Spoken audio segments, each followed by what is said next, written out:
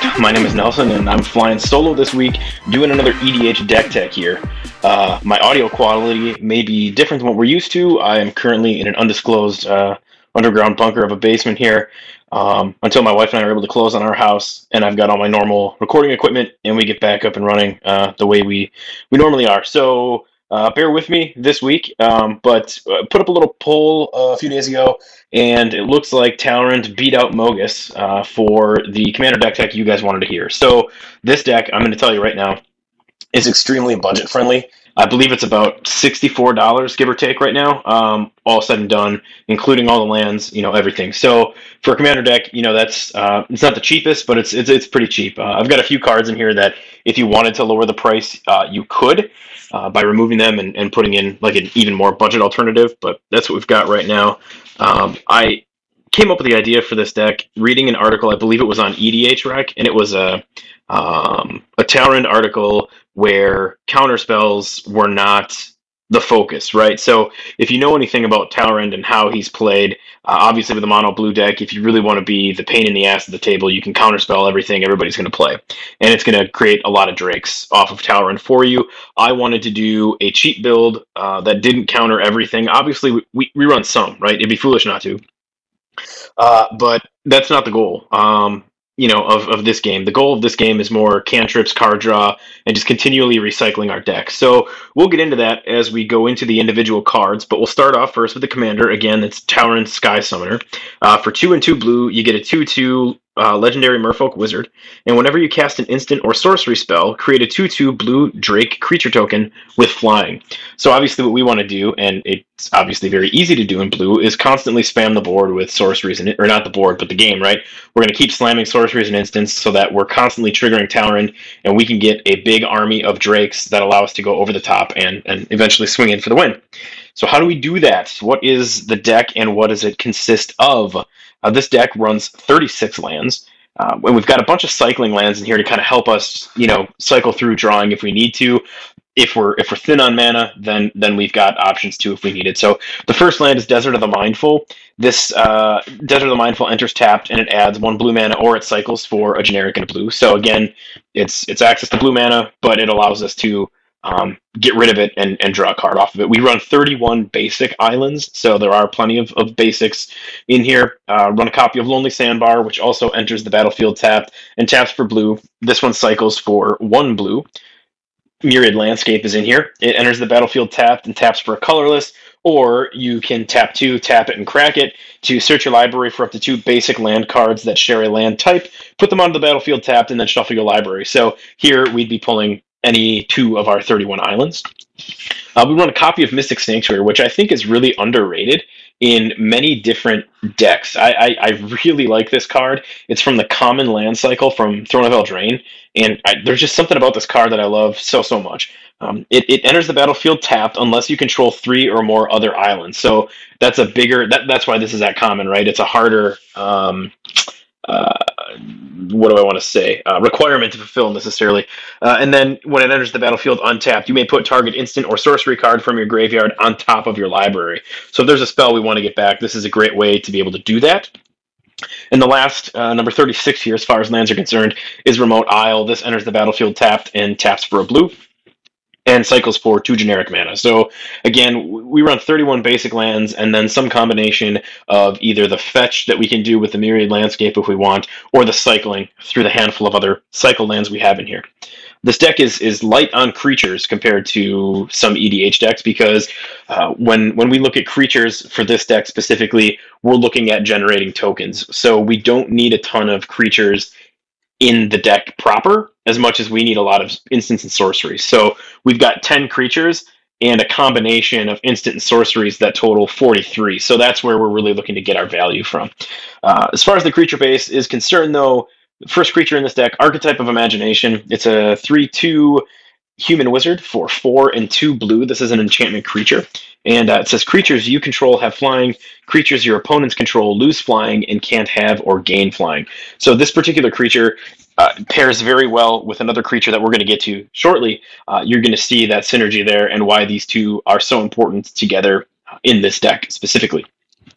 The next creature is one that I don't see run very often, and it was one that was in the article I had mentioned before, and I thought, wow, this is really one that I want to get in here and be able to abuse because I've never seen it played against me, so I don't think a lot of people think about it or see it coming, and it's just a fun little quirk wrinkle added to the game because of what this creature does. So that is Guile, which is a 6/6 elemental incarnation for 3 and 3 blue. It cannot be blocked except by 3 or more creatures, but we don't necessarily want to be attacking with Guile. I mean, we can, right? But what we really want it for is this next part. If a spell or ability you control would counter a spell, instead remove that spell from the game, and you may play that card without paying its mana cost. When Guile is put into a graveyard from anywhere, shuffle it into its owner's library. So we got a really easy way with the things you'll see later that allow us to shuffle our graveyard back into our library and help shuffling. We got really good ways to get Guile moved around and hopefully back out if we lose it, right?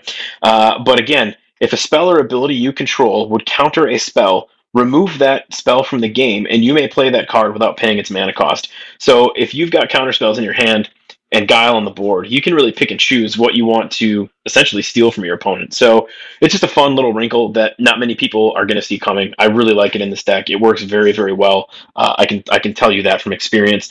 This deck is a ton of fun to play, and I hope that I'm interested to hear when this is all said and done what you guys think about it, and if anybody else has a build of Talrand that they really like. I just think he's such a unique, interesting, fun commander.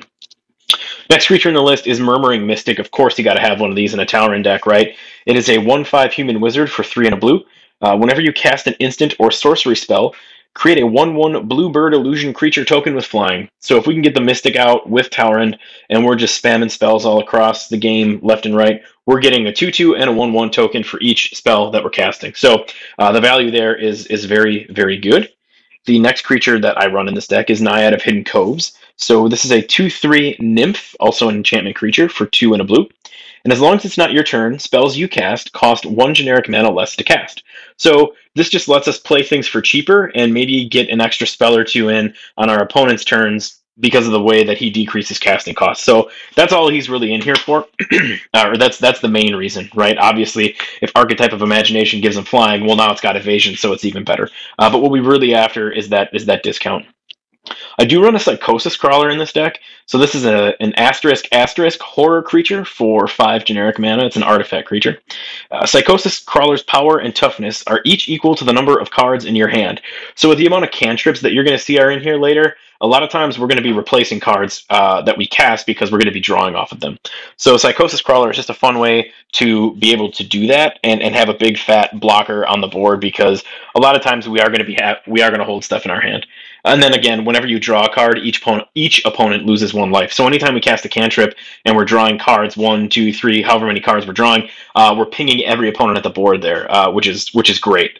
So I do like Psychosis Crawler in this deck as well. It's a budget friendly, fun card for this deck. We run Sprite Noble. This is a 2/2 fairy with flying for 1 and 2 blue, and it reads other creatures you control with flying get +0/+1. So it buffs the butts, right? Our toughness gets built up. And then we can tap it to give other creatures we control with flying +1/+0 until end of turn. So Sprite Noble is just there as kind of a buffer, right? Especially once again, we can do that with get it paired up with Archetype of Imagination, because now everything is flying, so now we can just use the one creature to buff all of our flyers. But if we're looking from strictly a token perspective in this deck, every token we're generating is going to have flying. So all of our 1/1 flyers are now 1/2, and our 2/2s are 2/3s. We can tap the Sprite Noble, and now they're 2/2s and 3/3s, which just it's more value for what we're generating off of our spells. The card that I told you I really liked, that's very important with pairing with Archetype of Imagination, is up next, and that's Stormtide Leviathan.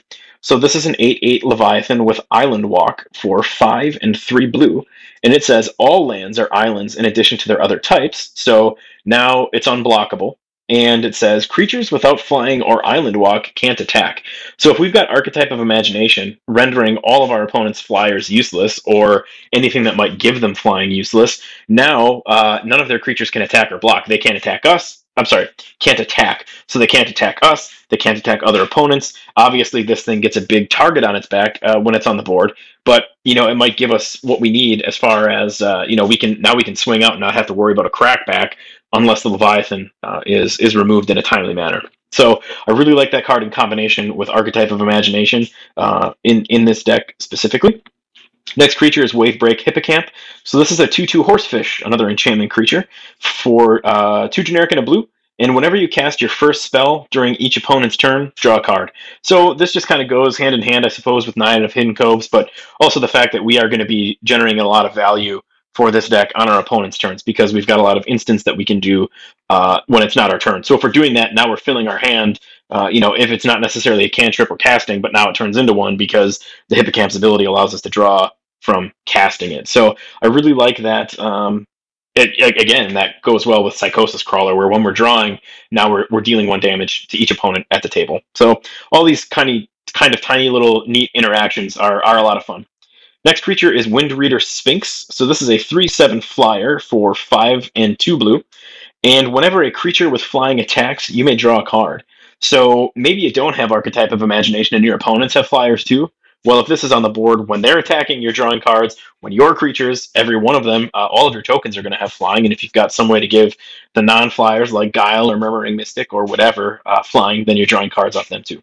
So Windreader Sphinx is just another way for us to keep filling our hand because that's what we want to do. We never want to run out of gas in this kind of token deck. That is really the theme: is fill the hand, empty the hand, fill the hand, empty the hand, etc., and then find a way to get our graveyard shuffled back into our library. And we'll get into that with some of the other cards that we're going to see here. The last creature is Windstorm Drakes. This is a 3/3 flyer for 4 and a blue, and it says other creatures you control with flying get +1/+0. So this is just another evasion creature that also buffs our tokens. So that's what he's in there for. Just a cheap ass uncommon that we can throw in and kind of help anything we've got on our board. Moving on to sorceries, we run 12 sorceries in this deck. The first one is Chart a Course. So this is draw 2 cards, then discard a card unless you attacked with a creature this turn. So you want to play this intelligently. If you're really hard up, play it. If you can't attack, but otherwise, if you can get one in, obviously you want to play this post-combat main phase so that you can get the value off of it without having to discard, unless there's something for whatever reason you want to get in the graveyard. That could be as well. Maybe just get an extra card in there for, there is Treasure Cruise in here. We'll get to that later, but that will help us delve, right? But I like Chart a Course because it's just a great cantrip. Curse of the Swine is in here. Blue does not have great board wipes, right? When we think board wipes, as far as like completely destroying or exiling or whatever, we're looking at black and we're looking at white. But blue has ways to handle things, and this is a great card. It's come in handy. Ask Schnell and Tej about the games we've played together when I've played this deck. Exile X target creatures. For each creature exiled this way, its controller puts a 2/2 green boar creature token onto the battlefield. So I think I forgot this. Casting cost of Curse of the Swine is X and 2 blue. So that's where that Exile X target creatures comes in. So we can get rid of Eldrazi. We can get rid of, maybe something that's generating a whole ton of value that somebody's playing a Deathrite Shaman or, I don't know, some other card that somebody's getting insane value off of. Well, now you get a 2/2 green boar, and we can wipe the board that way. And maybe it's easier for us to deal with these small 2/2s rather than, God knows what else was out there before that. So Curse of the Swine is essentially a board wipe in this deck. Next sorcery is Deep Analysis. So for 3 and a blue, target player draws 2 cards.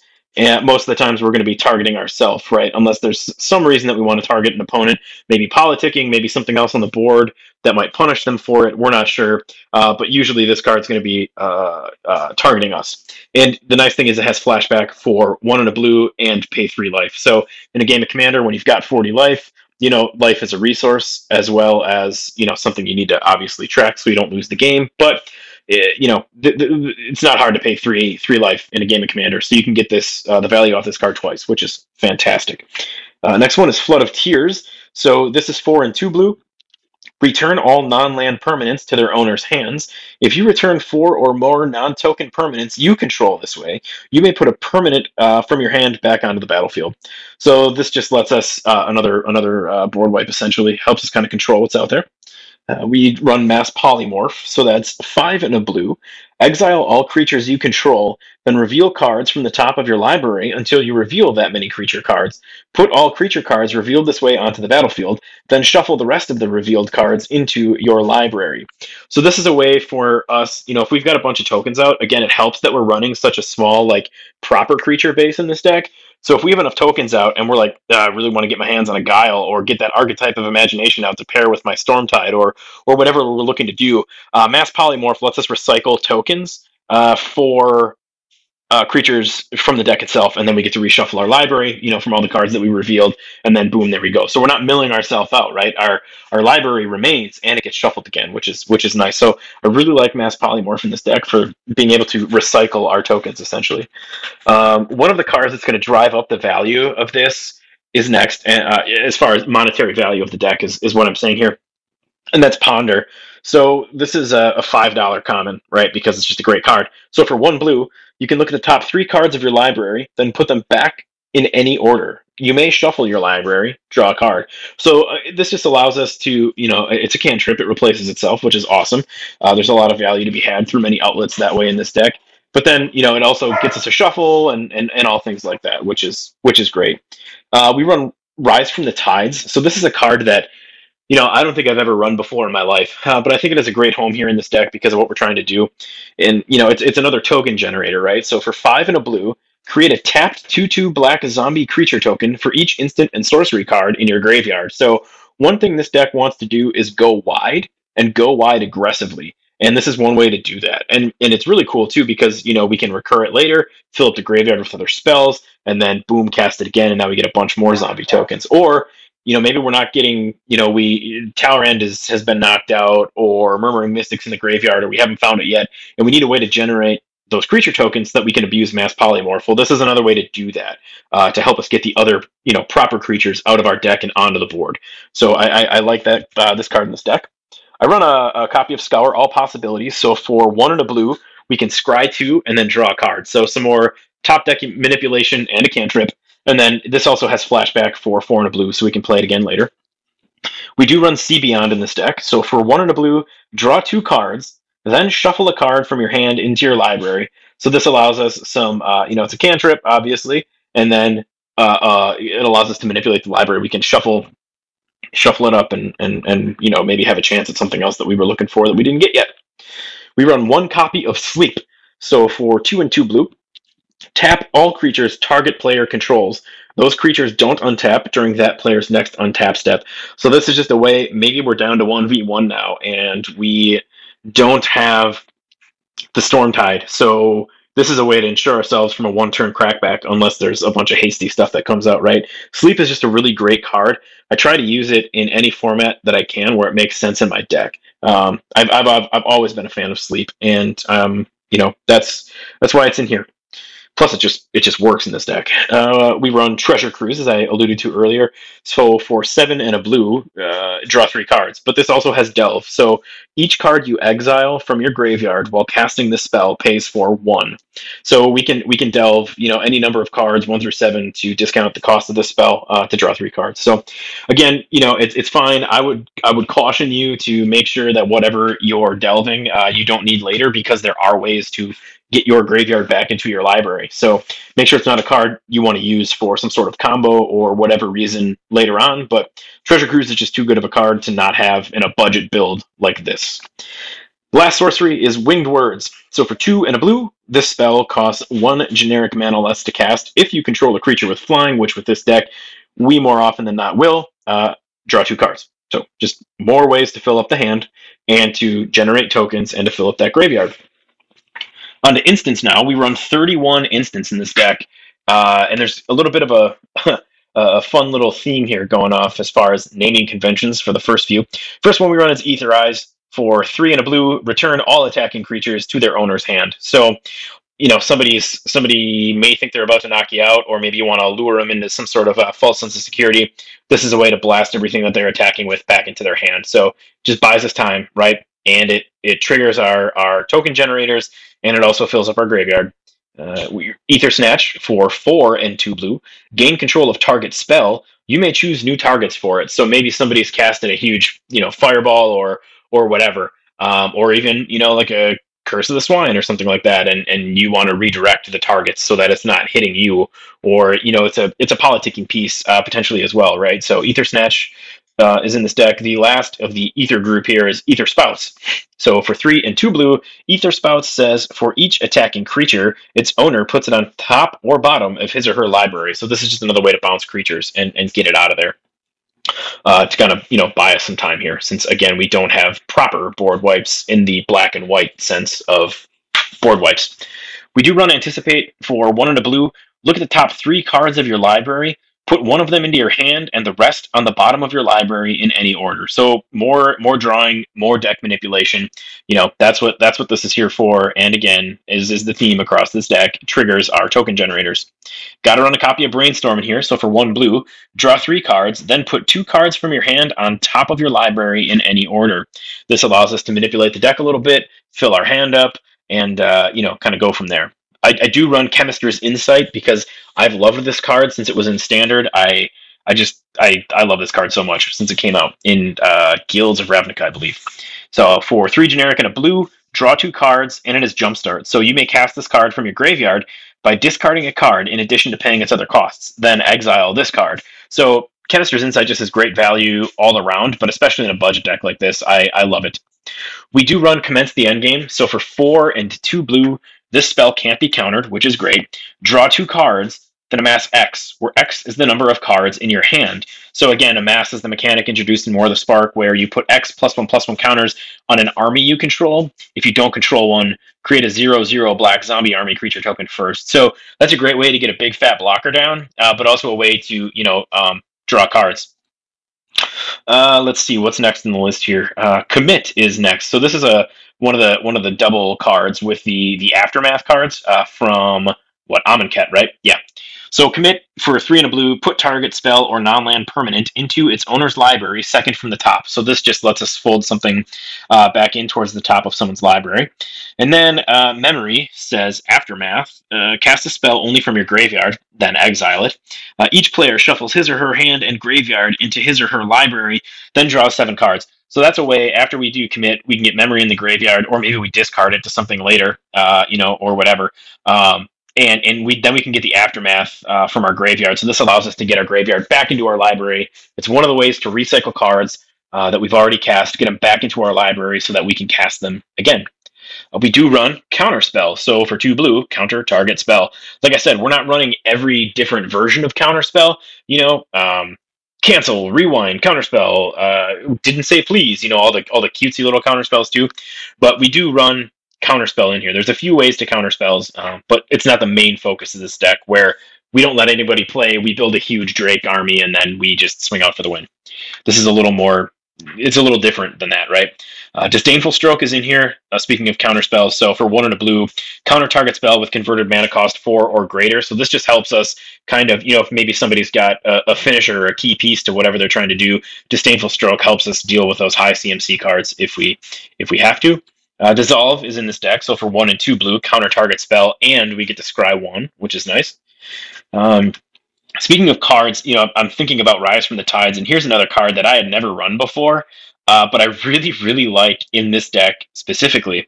And it's another, budget throwaway rare, but I have a lot of fun with it in this deck, and that's Epiphany at the Drownyard out of Shadows over Innistrad. So this is X and a blue. Reveal the top X +1 cards of your library and separate them into 2 piles. An opponent chooses one of those piles, put that pile in your hand and the other into your graveyard. So, this really, the graveyard part doesn't really matter if we know that we've got some of our graveyard recursion available to us. But this is just a fun way to kind of, one of the things that I like is that you separate them into 2 piles. So it's not, your opponent isn't giving you 2 piles and then you usually have to pick the least shitty of the 2. You can try to even them up as much as you want as far as what you think people are going to look at power-wise. And then, you're going to win either way, right? Which is great. We run Factor Fiction in this deck. So for 3 and a blue, reveal the top 5 cards of your library. An opponent separates those cards into 2 piles. Put 1 pile into your hand and the other into your graveyard. So this is the opposite of Epiphany at the Drownyard, right? We don't have control. Our opponent does. And then you choose which pile goes to your hand and which goes to your graveyard. So at least you have the choice there. We run foil in this deck, so for 2 and 2 blue, you may discard an island card and another card rather than pay this spell's mana cost. So discard 2 as long as one of them is an island, or pay 2 and 2 blue. And this is another counter target spell. Frantic Search is in here, 2 and a blue, draw 2 cards, then discard 2 cards, untap up to 3 lands. So this is one of those free spells, if you will, or at least spells that if you're able to pay for them, they let you untap lands after. They're not exactly free because you have to be able to have the land to pay for them first. But Frantic Search, again, draw 2 cards, then discard 2 cards, untap up to 3 lands. So this lets us draw, fill our graveyard, whatever we need to do, and then we can untap lands. So we get that mana back for whatever we want to do throughout the remainder of our turn, or maybe on an opponent's turn. We run Gather Specimens. So this is a card that's kind of like on the fence for me. And in fact, I might have already replaced it with something I can't remember. Again, since we're trying to move here and close on a house, most of my shit's in storage right now.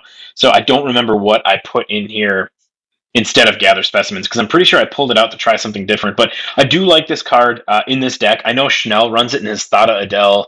I don't know. What do you play in deck? So it is a cool card. It's fun. It's interesting. But I feel like in this deck, it might be a little too circumstantial, like where you're just holding on to it for too long. Maybe Tej has talked about it before, where there's certain cards in Magic that he doesn't like because it might lead you to play them poorly, or just play poorly because you just keep waiting for the right moment and maybe it doesn't come, or maybe you miss it, right? Based on what's going to happen subsequently. Anyway, Gather Specimens, 3 and 3 blue. If a creature would come into play under an opponent's control this turn, it comes into play under your control instead. So basically, this is a way, it's expensive, but it's a way for you to steal something somebody else is playing. So I like it, but I found myself making it way too like, I gotta wait, because you want to have maximum value, but maybe there's a different card that can help you faster or better, or whatever. So I'll have to look at it once we move here. It's still going to be like another month probably, but once I have my cards out of storage, I'll take a look and we'll see what is actually in that deck, in that place. I do run Impulse, so for 1 and a blue, look at the top 4 cards of your library, put one of them into your hand, and the rest on the bottom of your library in any order. So again, top deck manipulation, draw 1, move 3 to the bottom. It just helps us out a lot. Insidious Will is in this deck. I really like this card in this deck. It's 2 generic and 2 blue, and choose 1. So there are 3 different modes. You get to choose 1. Counter target spell. You may choose new targets for target spell, or copy target instant or sorcery spell. You may choose new targets for the copy. So, again, very situational, but it's a ton of fun in this deck, especially when we can recycle our graveyard back into our library, because we can just keep using this card again and again and again. This next card I know I pulled, again, I'll have to look and see what I actually swapped in for it, but this is an old card from Alliances, and this is one that was in the original deck list that I found that inspired me to build this deck, and that's Lotnam's Legacy.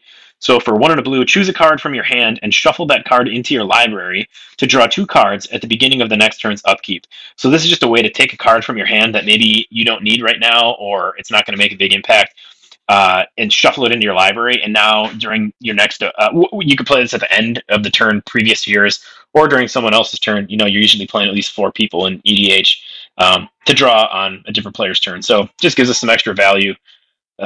We do run Negate, so for 1 and a blue, counter target non-creature spell.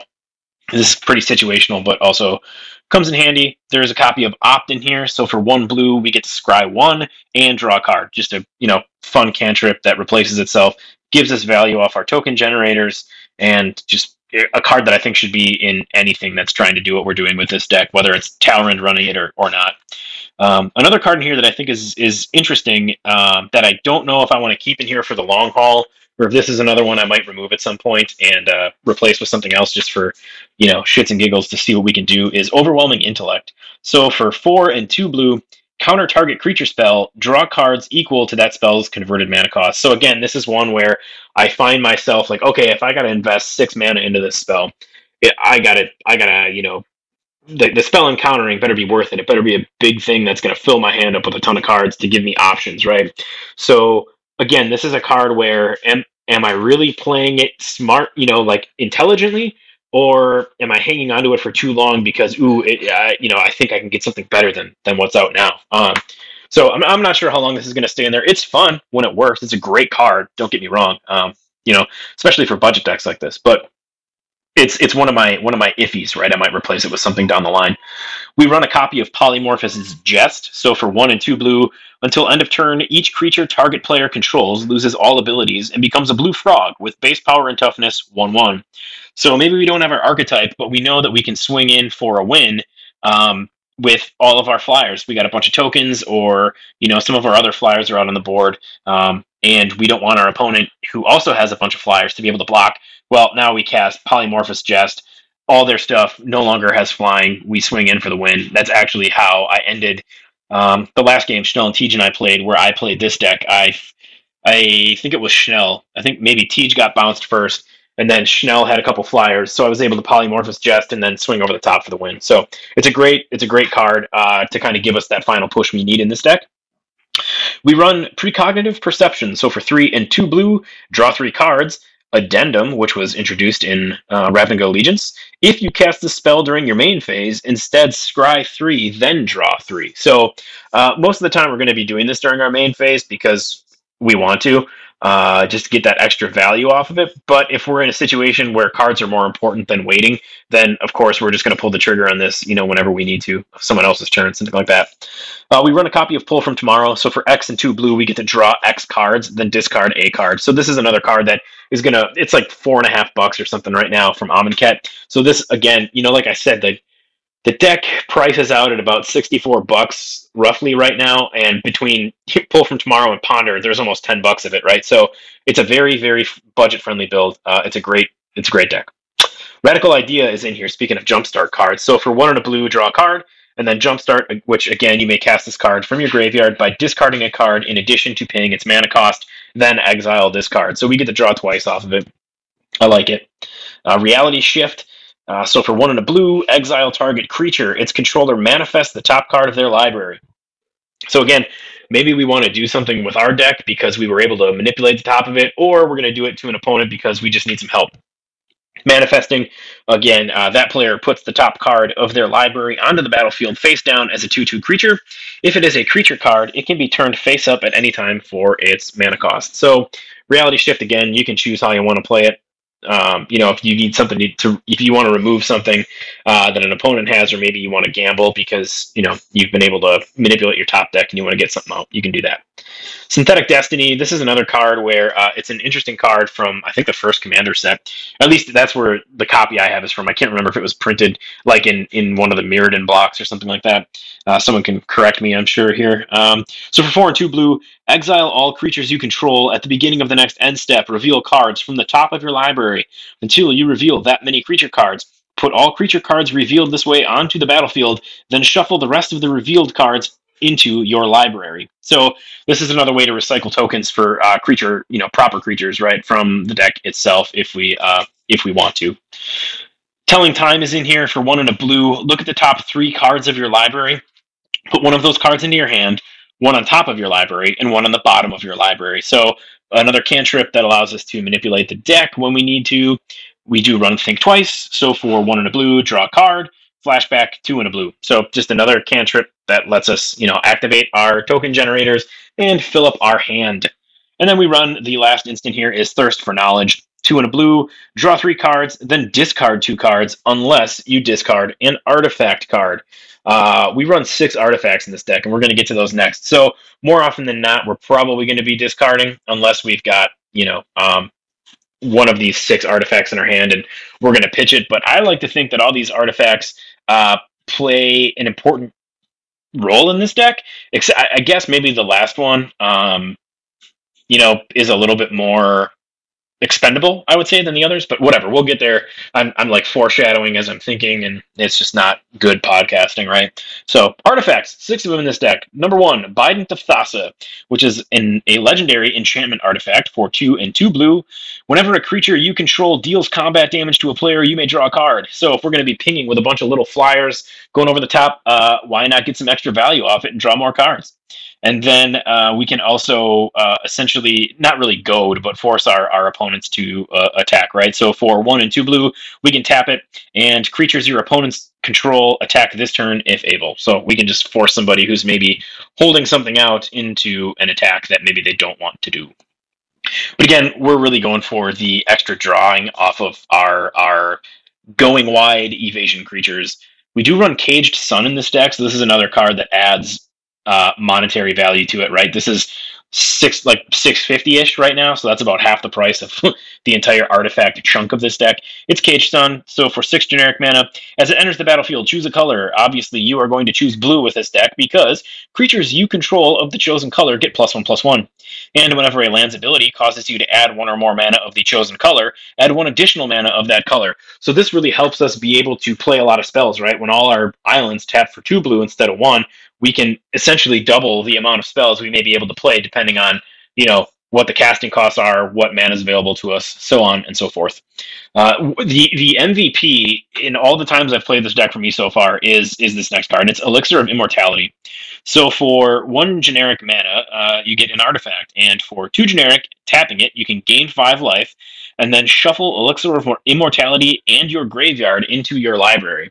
So with all the draw spells we have, I found it's not that difficult once it's been shuffled back into your deck along with your graveyard to get it back. So not only are we gaining 5 life every time we activate it, now we're getting all the spells we want back. And this is a ask Chanel and Teach about how absolutely insanely annoying this was when we played our last game with this deck, because it worked. It was the MVP. It won me the game because I just kept going and going and going. Oh my gosh, you know what? I know one of the cards that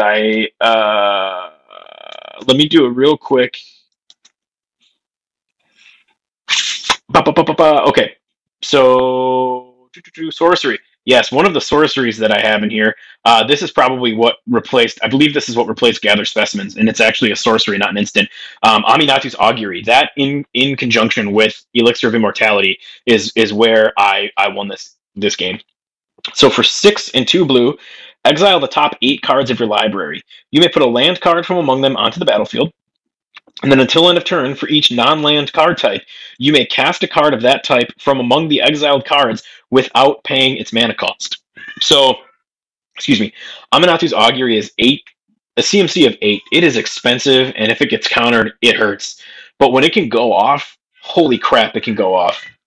And being able to combine with something like Elixir of Immortality just makes it even that much more awesome. So, yes, that's what I did. I removed Gather Specimens and I added Aminatu's Augury. That's what I know for sure.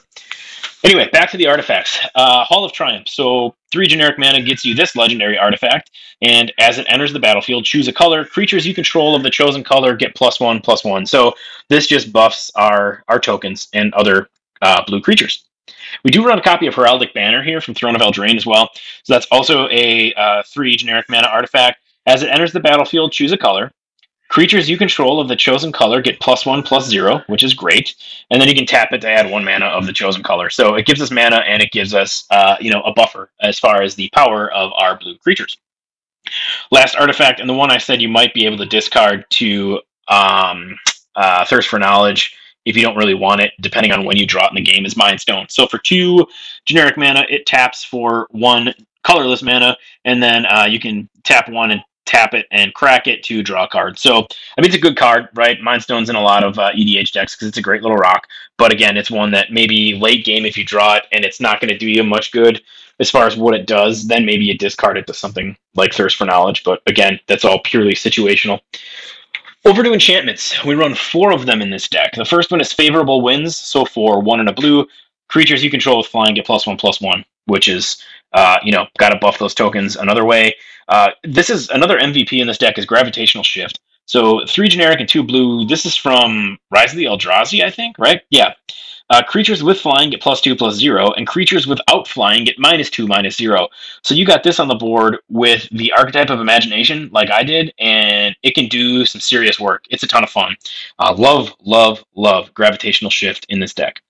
We do run a copy of Jace's Sanctum, so for 3 and a blue, instant and sorcery spells you cast cost 1 generic mana less to cast. So again, this just discounts our instant and sorcery spells, so maybe we can play more cards on our opponent's turns and, really get some tokens flying out from our generators. And then whenever you cast an instant or sorcery spell, scry 1. So we get added value, right? Not only are they discounted, but now we can scry after we. So if we're gonna draw, we're playing a cantrip. Well, now we can scry before we draw in case we don't like what's on top of the deck, which is nice. So I like Jace's Sanctum in here. It's a good budget card for this deck. The last enchantment is from Rivals of Ixalan. This is Kumena's Awakening. So for 2 and 2 blue, it does have Ascend, so if you control 10 or more permanents, you get the city's blessing for the rest of the game. And at the beginning of your upkeep, each player draws a card. If you have the city's blessing, instead, only you draw a card. So we're hoping that we've had enough tokens or other things on the board by the time we play this so that our opponents don't get the value off it too. But if they do, they do, because it shouldn't be long before we've got at least 10 permanents on the board with a deck like this. So that's it. That is the 100 for Talon Sky Summoner, my ultra budget. I believe I call this deck Cheap Ass Drakes is what I have it saved as. I'm gonna post the arc deck link here in the show notes so that everybody can see it that way. But the estimated cost right now, what prices am I using here on this deck? Looks like it's defaulting to Card Kingdom right now on Architect. It's $62.96. So, like I said, there's a handful of cards that contribute directly to that. Everything else is, 25 cents, 50 cents, whatever. So this deck is extremely affordable. It's extremely competitive and it's extremely fun. Like I said, a lot of the more competitive, I really want to control the game. The grindy, control-y, competitive kinds of this deck are far more heavy on counterspells than we are, but we just want to play cool stuff and do cool stuff, draw cards, and just continually recycle our graveyard into our library, make tokens, draw cards, cast spells, make tokens, draw cards, cast spells, all that good stuff. So that's the deck. Definitely drop us a line. Let me know what you think about it. Thank you guys for tuning in. I think the next deck tech I'll do is the Mogus one, just because I think it's really interesting. Honestly, I was kind of pulling for it to win, but this deck was a lot of fun to talk about because I haven't played it in a while, and getting to kind of like relive the last few times I've played it while talking about it just now made me really miss it. So I can't wait to get this thing out of storage and throw down with it again. It's a ton of fun. So thank you guys for listening this week. Again, for the next few weeks, the show is going to be a little interesting while I don't have a regular permanent space from which to record. So we're going to be doing a lot of deck techs, whether they're coming from me, from Schnell, from Teach, whoever. So, bear with us. Thank you guys for listening every week. Please don't forget to tell a friend and rate, review, and subscribe. Find us on iTunes, Google Play, Stitcher, Podbean, iHeartRadio, essentially anywhere you consume podcasts. Don't forget to check out our social channels. We have a nascent Instagram account that I really need to start posting to again, at Homebrew Magic. But, check us out on Facebook, find our community and our group, search at Homebrew Magic. We're the only one, obviously. Find us that way, jump in. And again, thank you guys for listening. Tune in next week for another deck tech. And until then, don't drink and scry.